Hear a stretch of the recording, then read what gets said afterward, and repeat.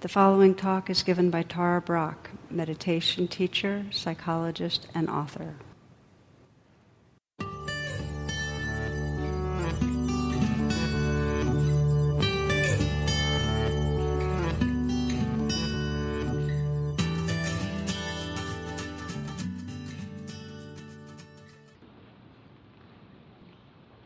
In this coming week, some of you may be aware that it's probably the greatest mobilization on behalf of the earth that's ever happened in human history.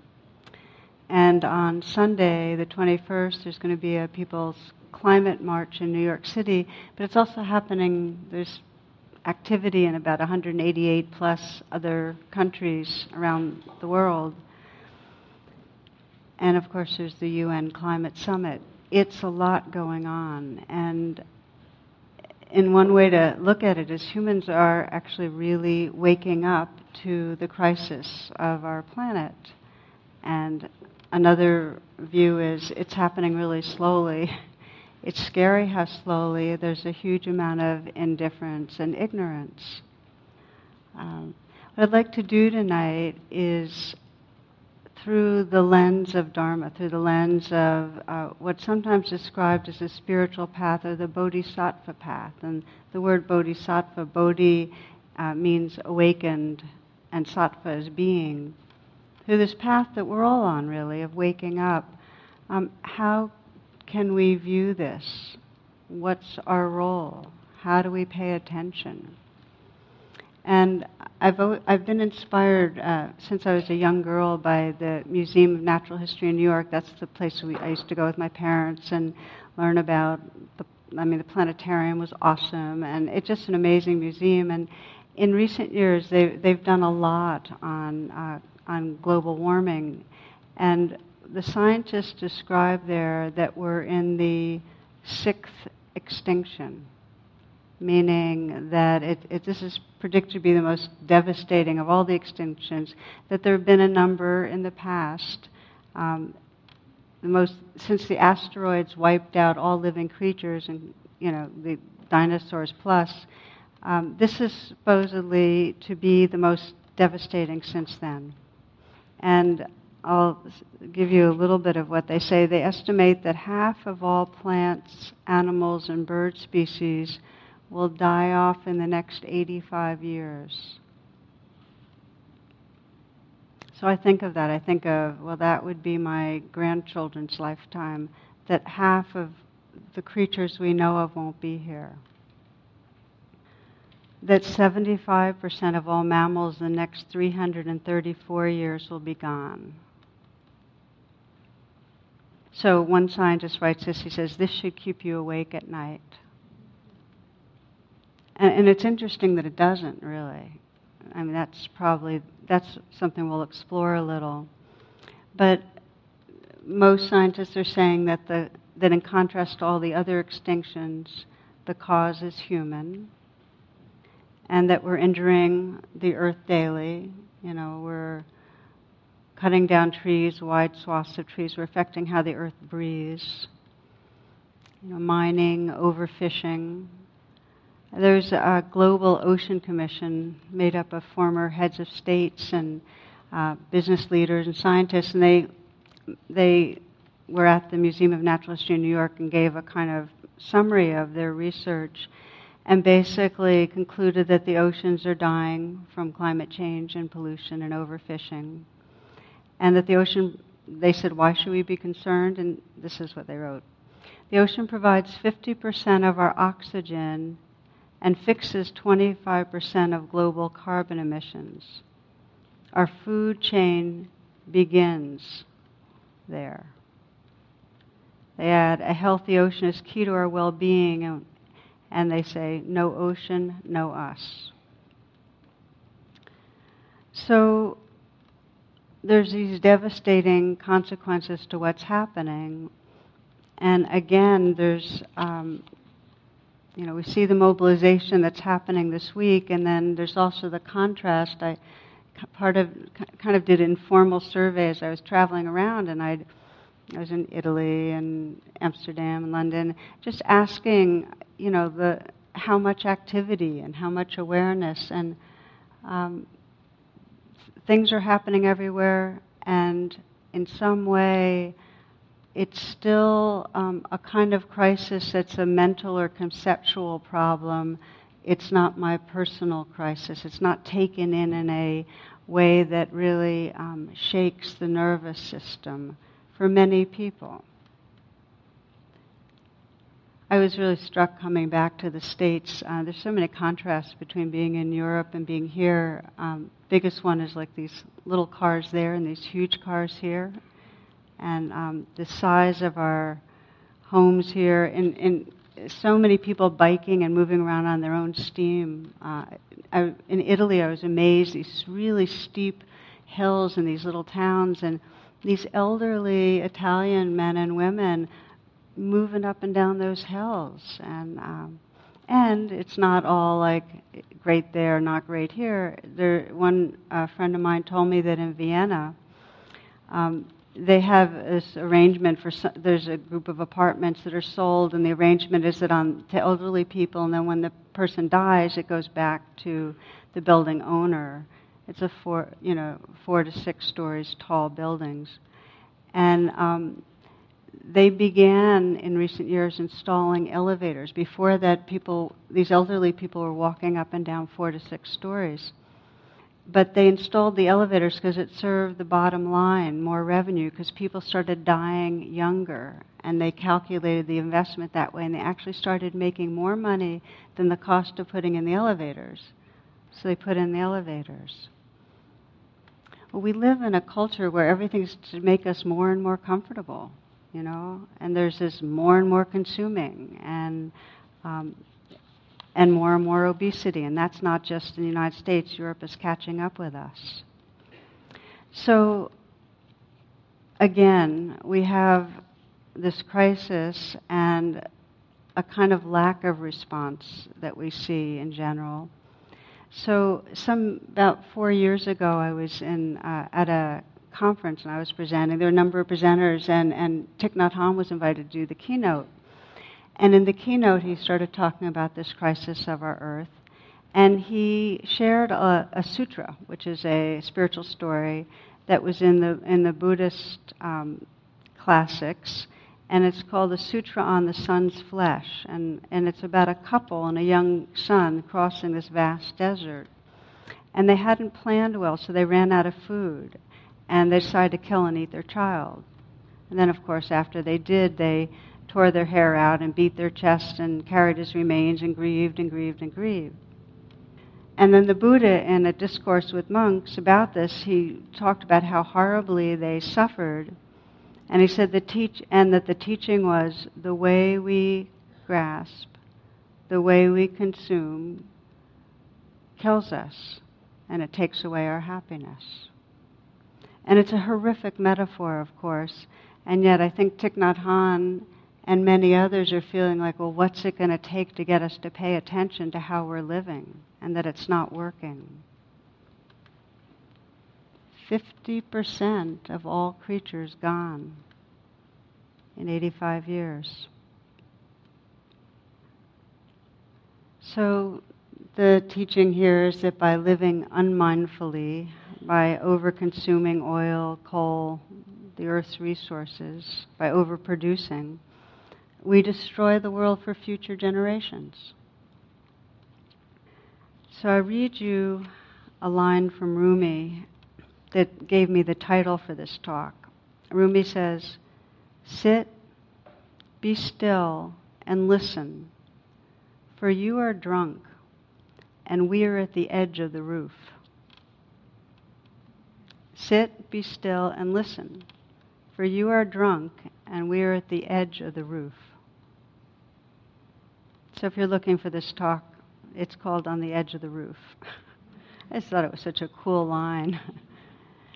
But the teaching that Rumi is saying is the same, that we're drunk, we're in a trance of some sort, and our planet's in great trouble.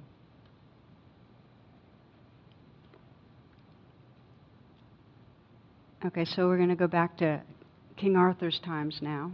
And this is a legend from the Holy Grail.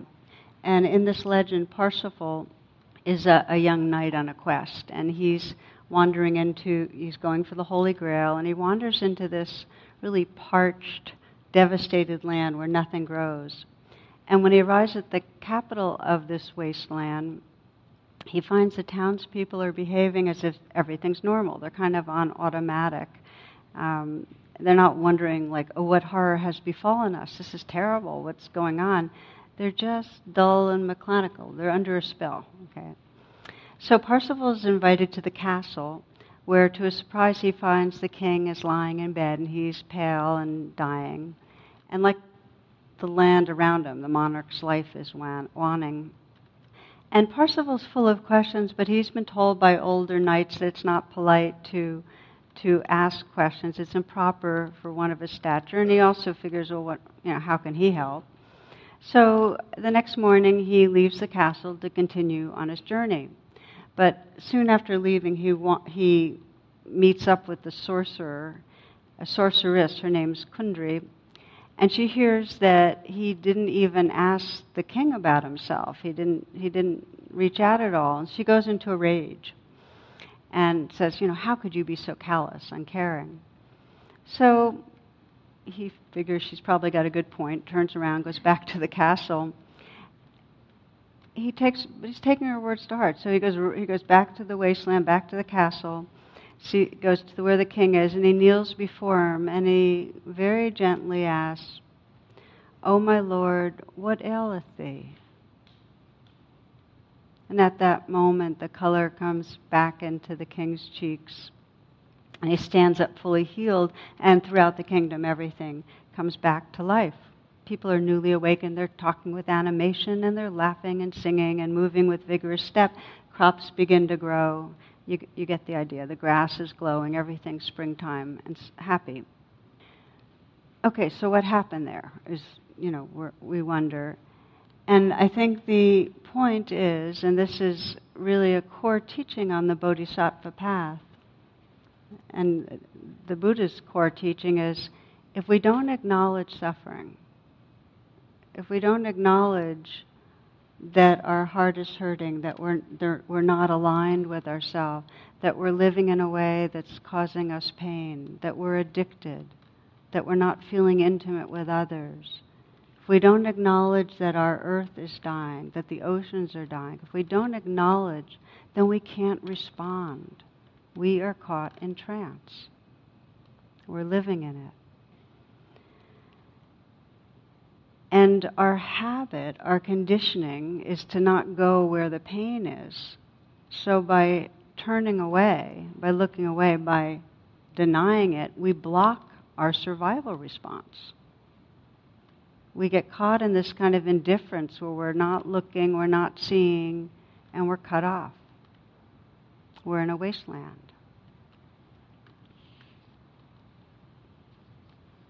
So what we'll do is just to continue this kind of exploration, how do we look through the lens of Dharma or the spiritual path, is to say, well, how do we get drunk? And how do we go into that trance? And what serves our healing? What is it that helps us, like with Parsifal and the king, begin to say, okay, so what's happening and how do we respond? And you can listen with the filter of this both in an individual way. How do each of us go into a trance where we start living in a very limiting sense of ourselves as separate from each other or separate from the world? And how do we go into a trance where we end up starting with enacting behaviors that actually get us more into trouble? Ways that we defend ourselves, or ways that we're aggressive, or ways that we numb ourselves. So you can have the lens there, or see it on a societal level. I find that one of the most useful ways to understand our development, how we get stuck and how we heal, is to think of evolution in terms of 3 phases. And you can think of it developmentally as an individual and as a species. And the first phase is where we're fused with the world. I mean, when we're in the womb and we're first come out of the womb, there's still a sense that there's no separation from the natural world. We're just one with it all. And it's not, this fusion is not an enlightened fusion. There's nothing wrong with it, but there's a process to be aware of awareness so that we're united but awake to that being united. So this is the primordial fusion. And then we emerge as a self-conscious ego. And that is a process of separation where awareness takes itself to be the form, where we feel separate, where there's me and there's a world out there. And as I many times use the phrase, the primal mood of that egoic self is fear. Because whenever there's a sense that I am apart from the beloved, I am apart from a sense of belonging, whenever there's a sense of separation, there is a fear that in some way I am in danger, I will be hurt, I am short-term. It's all true. We are short-term if we're identified with the separate self. And I need more to make it. So then we get stuck in our patterns as a reactive ego that's separate from the world. The third phase is awakening to a true belonging, awakening to realize this web of life, we're part of it. And this awareness that's recognizing this web of life is our essence. Now, most of humankind is in the egoic phase, and much is arrested at the egoic phase.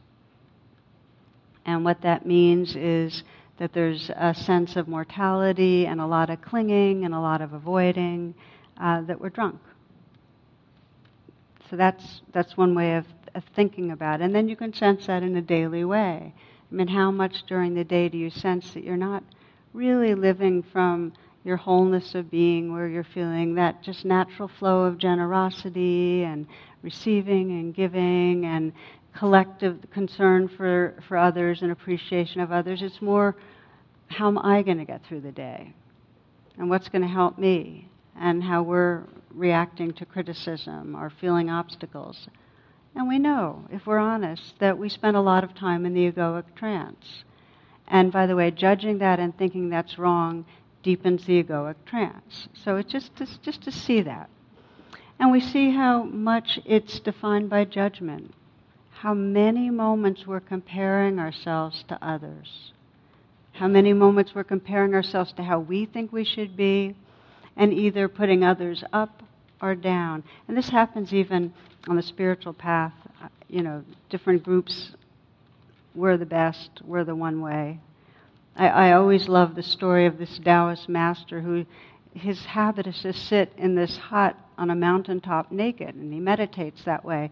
But a group of Confucianists are very upset with the way he's doing that, so they go up, they hike up the mountain to talk to him about the proper conduct that they think should be happening. But when they see him sitting naked, they're kind of shocked, as they knew it, but they're shocked. And they say, well, what are you doing sitting naked in your hut without any pants on?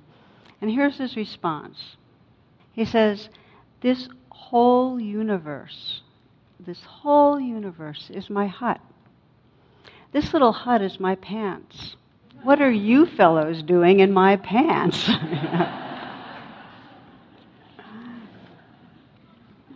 So we see ourselves go through the day and putting some people down and putting ourselves down, putting others up. That's the egoic trance. And when it's full-blown, it turns into addictive grasping, have to have, wanting to possess.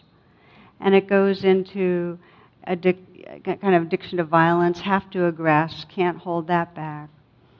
And again, the undercurrent is a sense of separation. So in the egoic trance, the trance that really leads to the wasteland in Parsifal's myth, there are two big delusions. Okay? And one delusion is that sense that I mentioned of this kind of primordial fear, the sense that around the corner something is going to go wrong. And hand in hand with that is, I'm not enough and I don't have enough. So there's a chronic going for something more. I need more. I need more approval. I need more food. I need more possessions. I need more attention. I want. Saw a little cartoon with two goldfish swimming in the ocean. And one saying to the other, so what is it that your heart really desires? And the response is, I'd love to have, the fishbowl and the colored gravel and the plastic plants and the little castle, the whole deal. So it's kind of like that, here we are and we're alive. And we have this capacity to love without holding back and to sense this, the mystery and the wonder that's here. And we grasp onto much smaller things. So one delusion is not enough. I need something more. On a societal level, it's described that we're at a phase 2 peak society, which means that we're hooked on continual growth. It's the common consensus. And this isn't just conservatives that this isn't just people that politically think that, the rich should be as rich as they want to be. This is across the board belief that it's a good thing for our society to keep on growing economically. It's a good thing to keep producing more and consuming more. And I have a friend that works in a liberal think tank. And this is an assumption in the liberal agenda. This is not, again, a conservative thing. That it is good for us to keep growing. And it's not questioned. It's like, why is it good to keep on having more consumption and more productivity? I mean, if you're obese, why is it good to eat more? If you're rich, why is it good to own more? If you're a warming planet, why is it good to have more oil-based production? Why? It's that same thing. It's this goodness is I need more. It's feeding more. So that's one delusion. Never enough. Have to be more. The other delusion is that the objects out there are the source of what we want. So whether it's another person and we want to get their money or their affection, or it's the earth and we want its resources, there's an objectifying of the world outside of us. This is part of unreal other. That we're real, we're the center of the universe, and everything else is a player on the stage. And this is really part of our historic egoic narrative. It's really part of manifest destiny, if you think about it. That, there's this driven entitlement to vanquish and destroy that which was indigenous, the rights of settlers, taking the wealth to make more for empire. I mean, we're going back hundreds of years, but it was like, yeah, this is our right. We can go somewhere and take from whoever's native in that area and expand the empire. It was a papal decree. It's the same thing with global business. It's this attitude towards the natural world, that it's ours for the taking. And that humans are at the center and we're above all the other species and we can do what we want.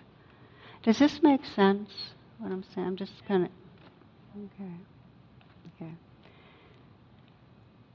It's really dangerous for the earth that one species thinks it's entitled to consume and produce and ravage more and more. Now, what exacerbates this way of being, of feeling separate from the earth and entitled, is the more we are mental. The more we think and are mental, the more we perceive ourselves as apart from the rest of the world. And that's even more exacerbated by how much we live in a virtual and cyber reality. In the United States, it said that we spend about 90% of our time indoors. And a lot of that's looking at a screen. And that's really scary, what the implications are for our relatedness with the earth. Children are even more removed from, the natural world than ever before in history. They live in a cyber field. And so there's this question, will they grow up to care enough about the earth, to feel a belonging to the earth? story I heard that I really liked. This is a writer in the New Yorker describes how when his son turned 12, they weren't having good communications, but he found that if he texted his son, he heard back from him. Otherwise, he just got kind of grunts. So they began a texting relationship. And he describes how, his son would text and sometimes write LOL, and it really made him feel good that his son was saying lots of love. And he thought it was a really cool thing that it's kind of a way in the 20th century, it's like a little arrow of love you can send out to anybody you know. You send them an email or text and go LOL, and it just was a really sweet thing. So he describes his infatuation over the next 6 months with emailing and texting and LOLing. So his sister's getting divorced. And he writes to her, "We're all behind you and beside you. LOL, your brother."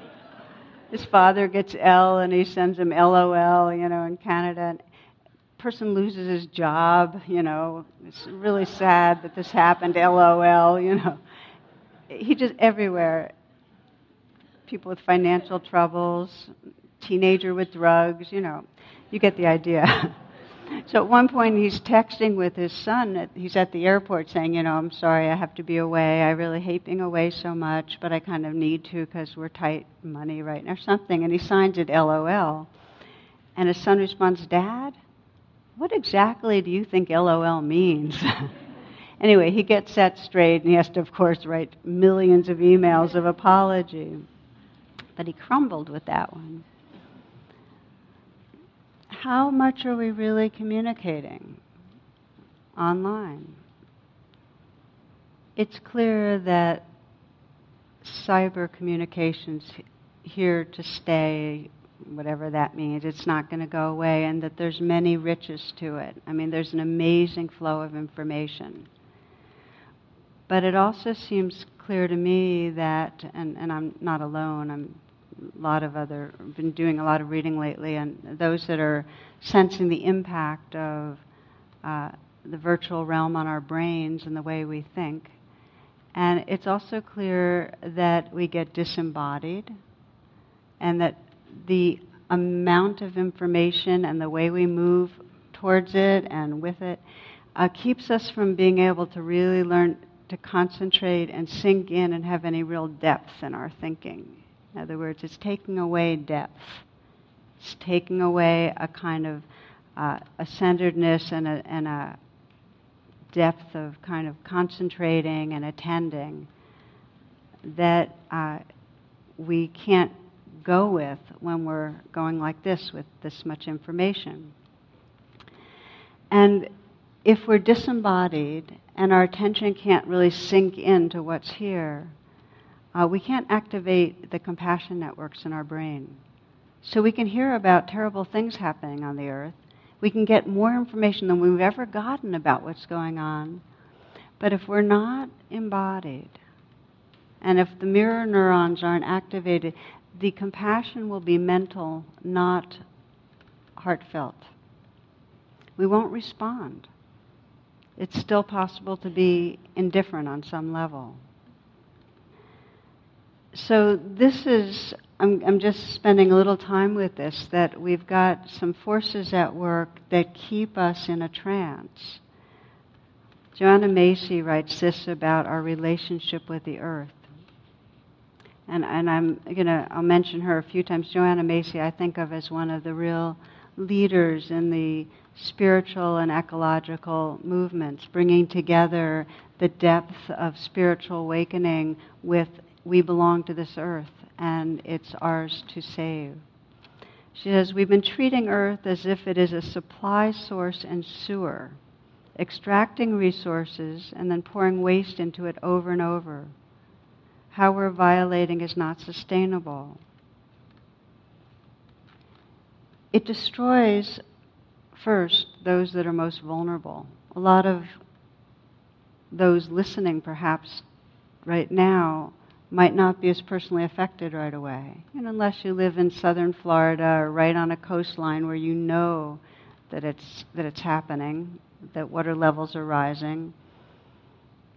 The most vulnerable countries where the economy is vulnerable, relying on just one product, really susceptible to the impact of storms and so on, that's where it's felt the most. And yet the responsibility is the developed world that's consuming and producing the effect of global warming. So our basic ignorance is that we forget we belong to the earth, that we're of the earth, and that whatever happens affects all of us, that it's collective. And I like it best the way Chief Seattle puts it. This earth is our mother. Whatever befalls the earth befalls the sons and daughters of the earth. This we know. All things are connected like the blood which unites one family. All things are connected. Whatever befalls the earth befalls the sons and daughters of the earth. We did not weave the web of life. We're merely a strand in it. Whatever we do to the web, we do to ourselves.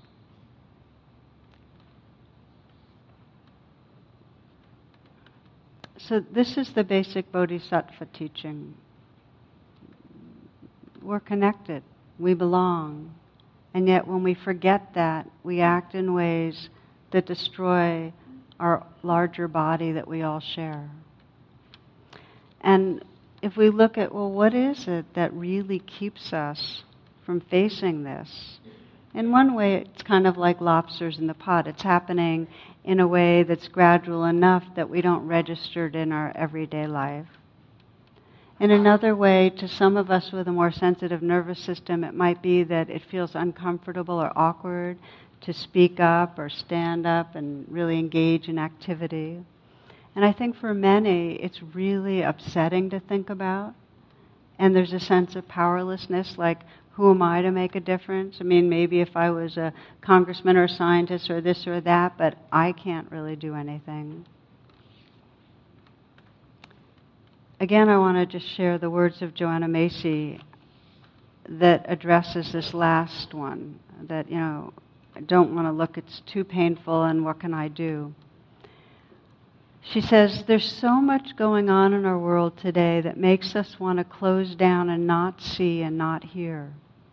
It's easy to shut down in the face of suffering, but I think that's the greatest danger of our time. The greatest peril is not nuclear war weapons, not climate change, not impoverishment of more than half the world's population. The greatest danger is the deadening of our hearts and minds. It arises not from indifference, but from fear. The fear we might be shattered by pain or stuck in despair forever. So, given that the greatest suffering is that we avoid the suffering, how do we begin to wake up? So, describe the developmental phases that we're kind of caught in the egoic phase of grasping and aversion. And what facilitates is moving into this collective consciousness, and what allows us to move into a sense of not I or me, but we, is deepening our attention, is on purpose deepening our attention. Short story for you. So I'm moving back and forth between individual addiction and struggle and societal on purpose, because we can see it, the dynamic in our personal lives. So one man was with his psychologist, and he was struggling with anxiety and addiction, working on overeating and weight, and also a sense of not having real intimacy in his life, loneliness. So his therapist encouraged him to take some meditation classes, and he told him, you'll feel better. So he took some classes, and then he came to a retreat.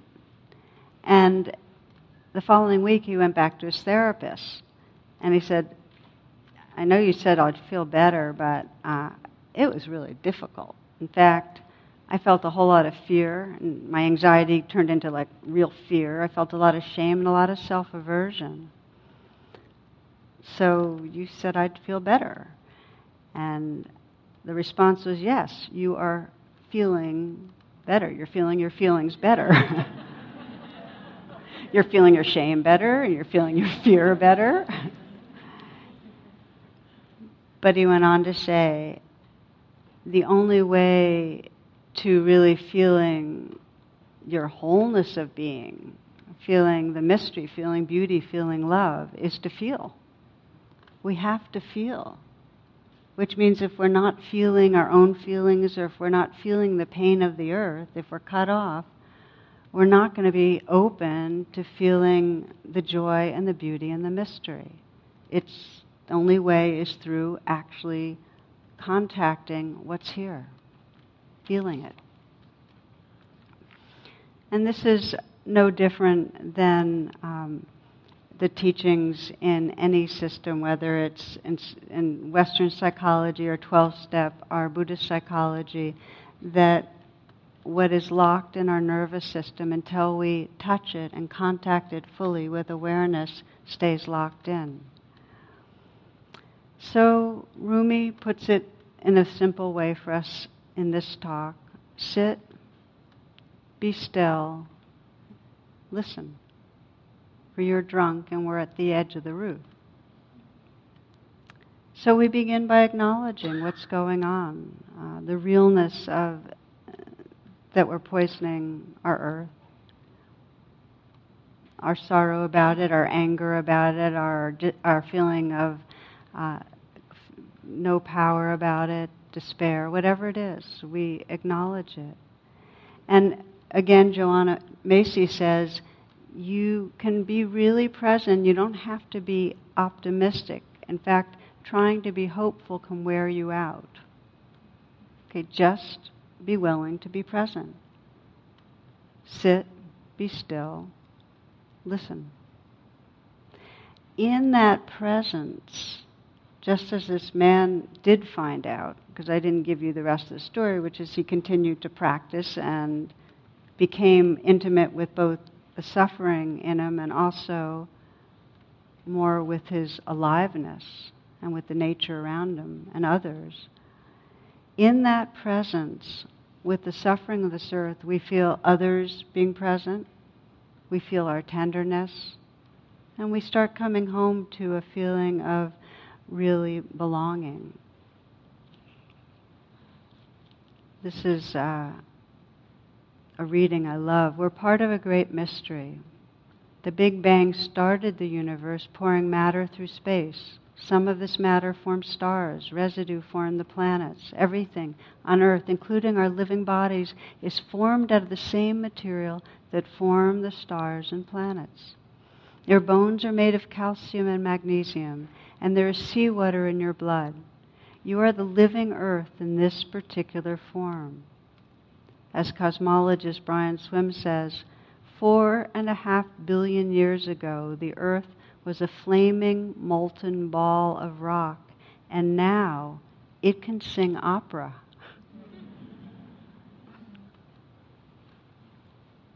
It's an amazing universe. And presence brings that awareness and wonder alive in us. And I share that because ultimately the decision to act on behalf of this enlarged body of ours, this earth, has to come out of our hearts. That's why we begin by sit and be still and listen, because then we start getting in touch, both with the pain and the beauty, and we want to respond, and we want to respond because we love life. That's where it comes from. Joanna has a poem called Bestiary, and it goes like this. She says, these are just parts of it. She says, tears aren't enough anymore. Give me a song for a sadness too vast for my heart, for a rage too wild for my throat. And then she begins to list some of the endangered species and says, this list is getting longer every year. Giant sable antelope, Wyoming toad, grizzly bear, brown bear, Bactrian camel, Nile crocodile, Chinese alligator. Where are you? Musk deer, cheetah, chinchilla, Asian elephant, African elephant, desert tortoise, crested ibis, mountain zebra, Mexican bobcat, ivory-billed woodpecker, Indus River dolphin. We reenact Noah's ancient drama, but in reverse, like a film running backwards, the animals exiting, ferret, gorilla, jaguar, wolf. Your tracks are growing fainter. Wait, this is a hard time. Don't leave us alone in a world we have wrecked.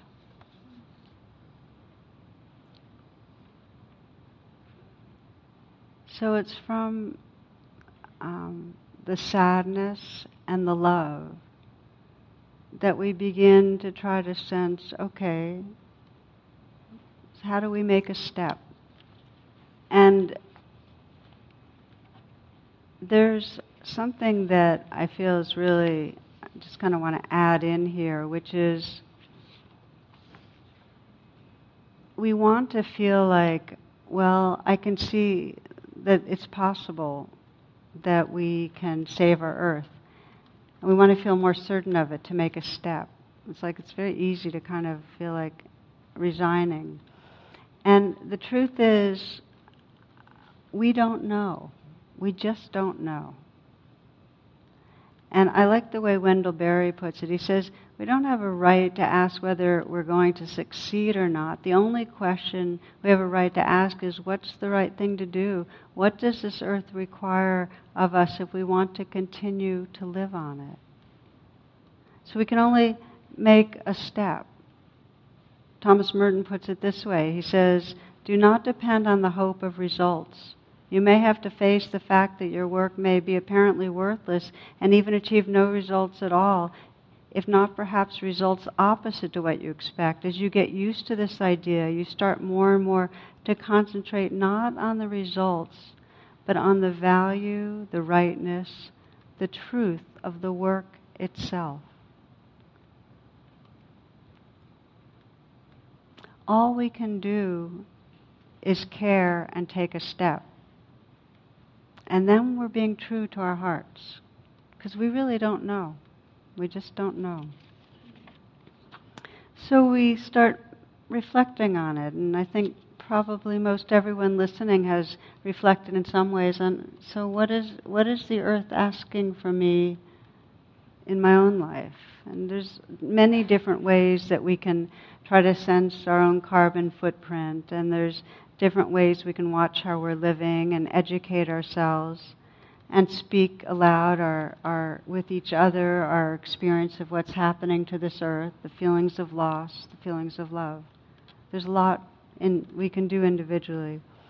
And we need to focus on systemic change. It's bigger. It's a collective process where we need our institutions to shift their policies away from this perpetual growth economy, this idea that we're always supposed to be consuming and producing more, and move it towards what's the real meaning of well-being.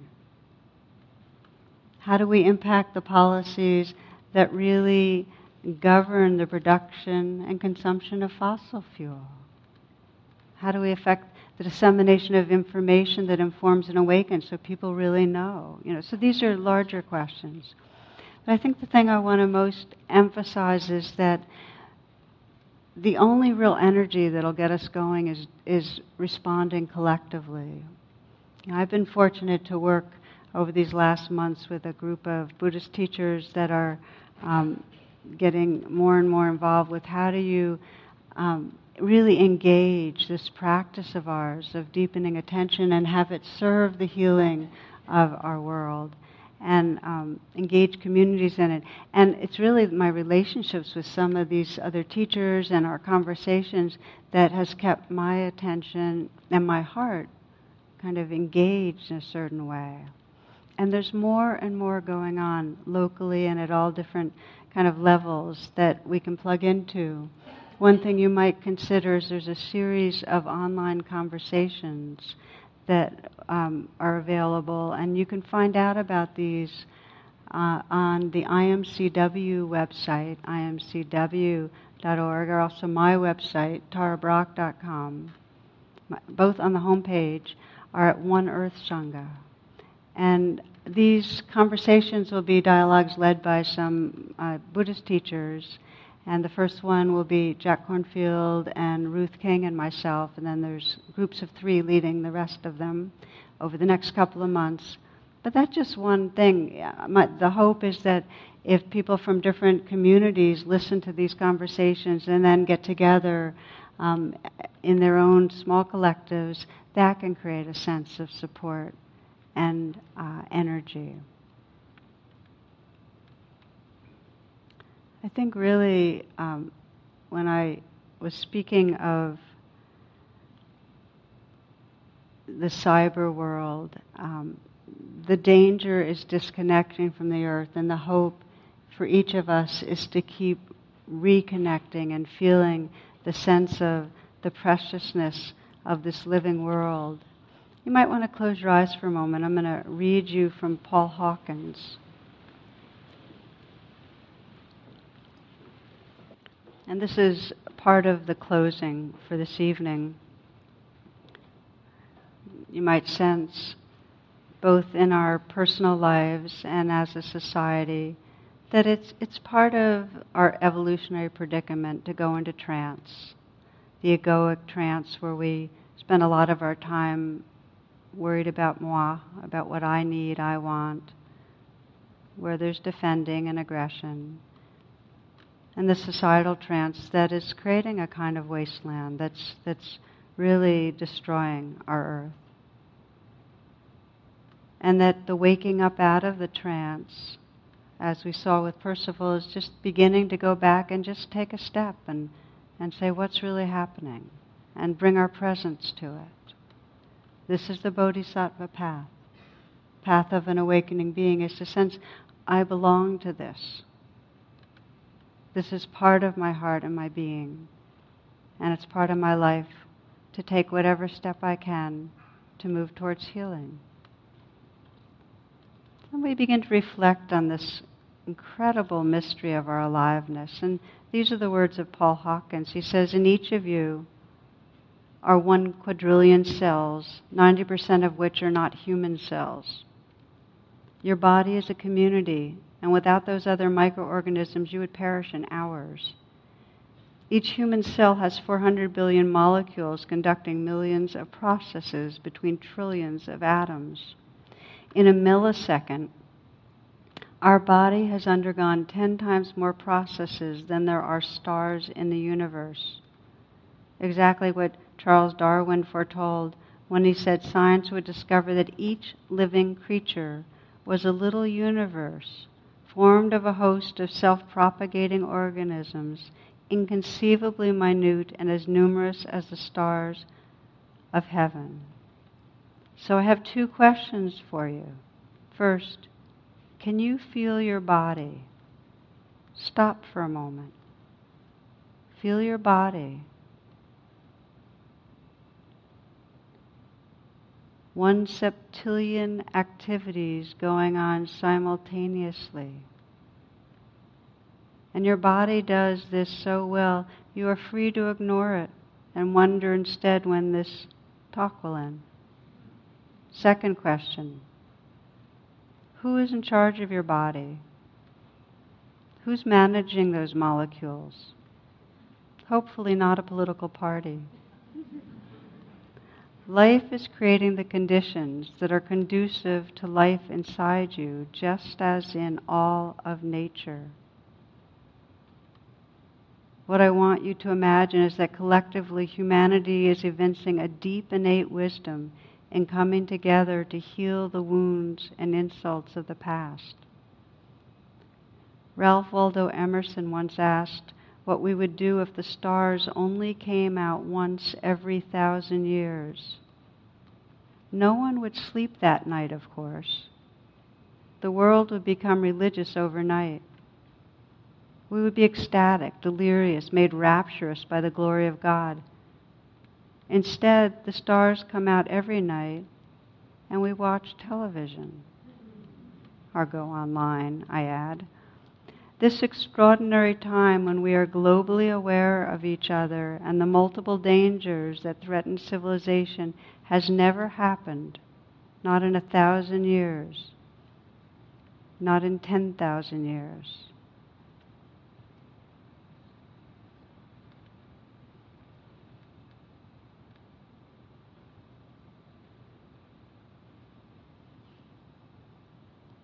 So we begin our response as we sit, be still, and listen.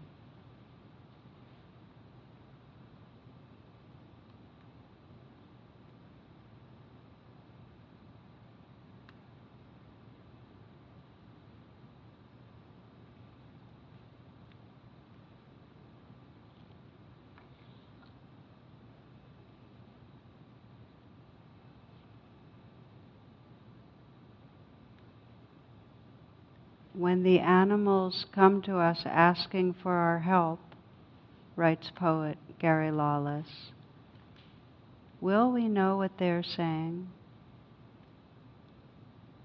When the plants speak to us in their delicate, beautiful language, will we be able to answer them?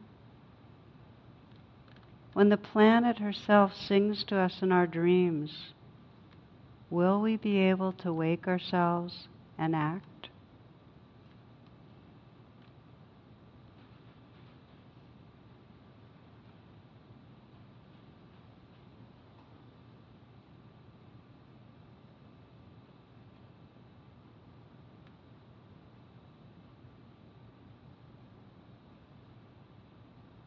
In these final moments, please feel within yourself whatever prayer you have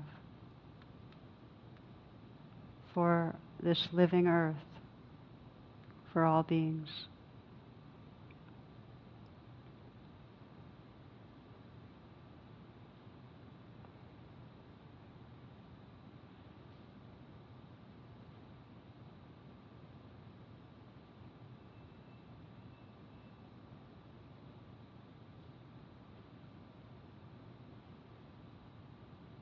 Namaste.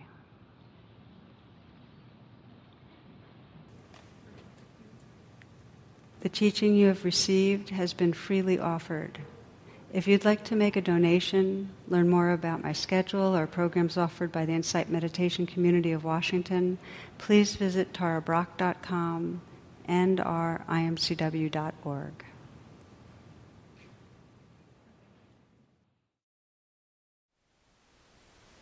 Thank you for listening. To learn how you can support the teachers and Dharma Seed, please visit dharmaseed.org/donate.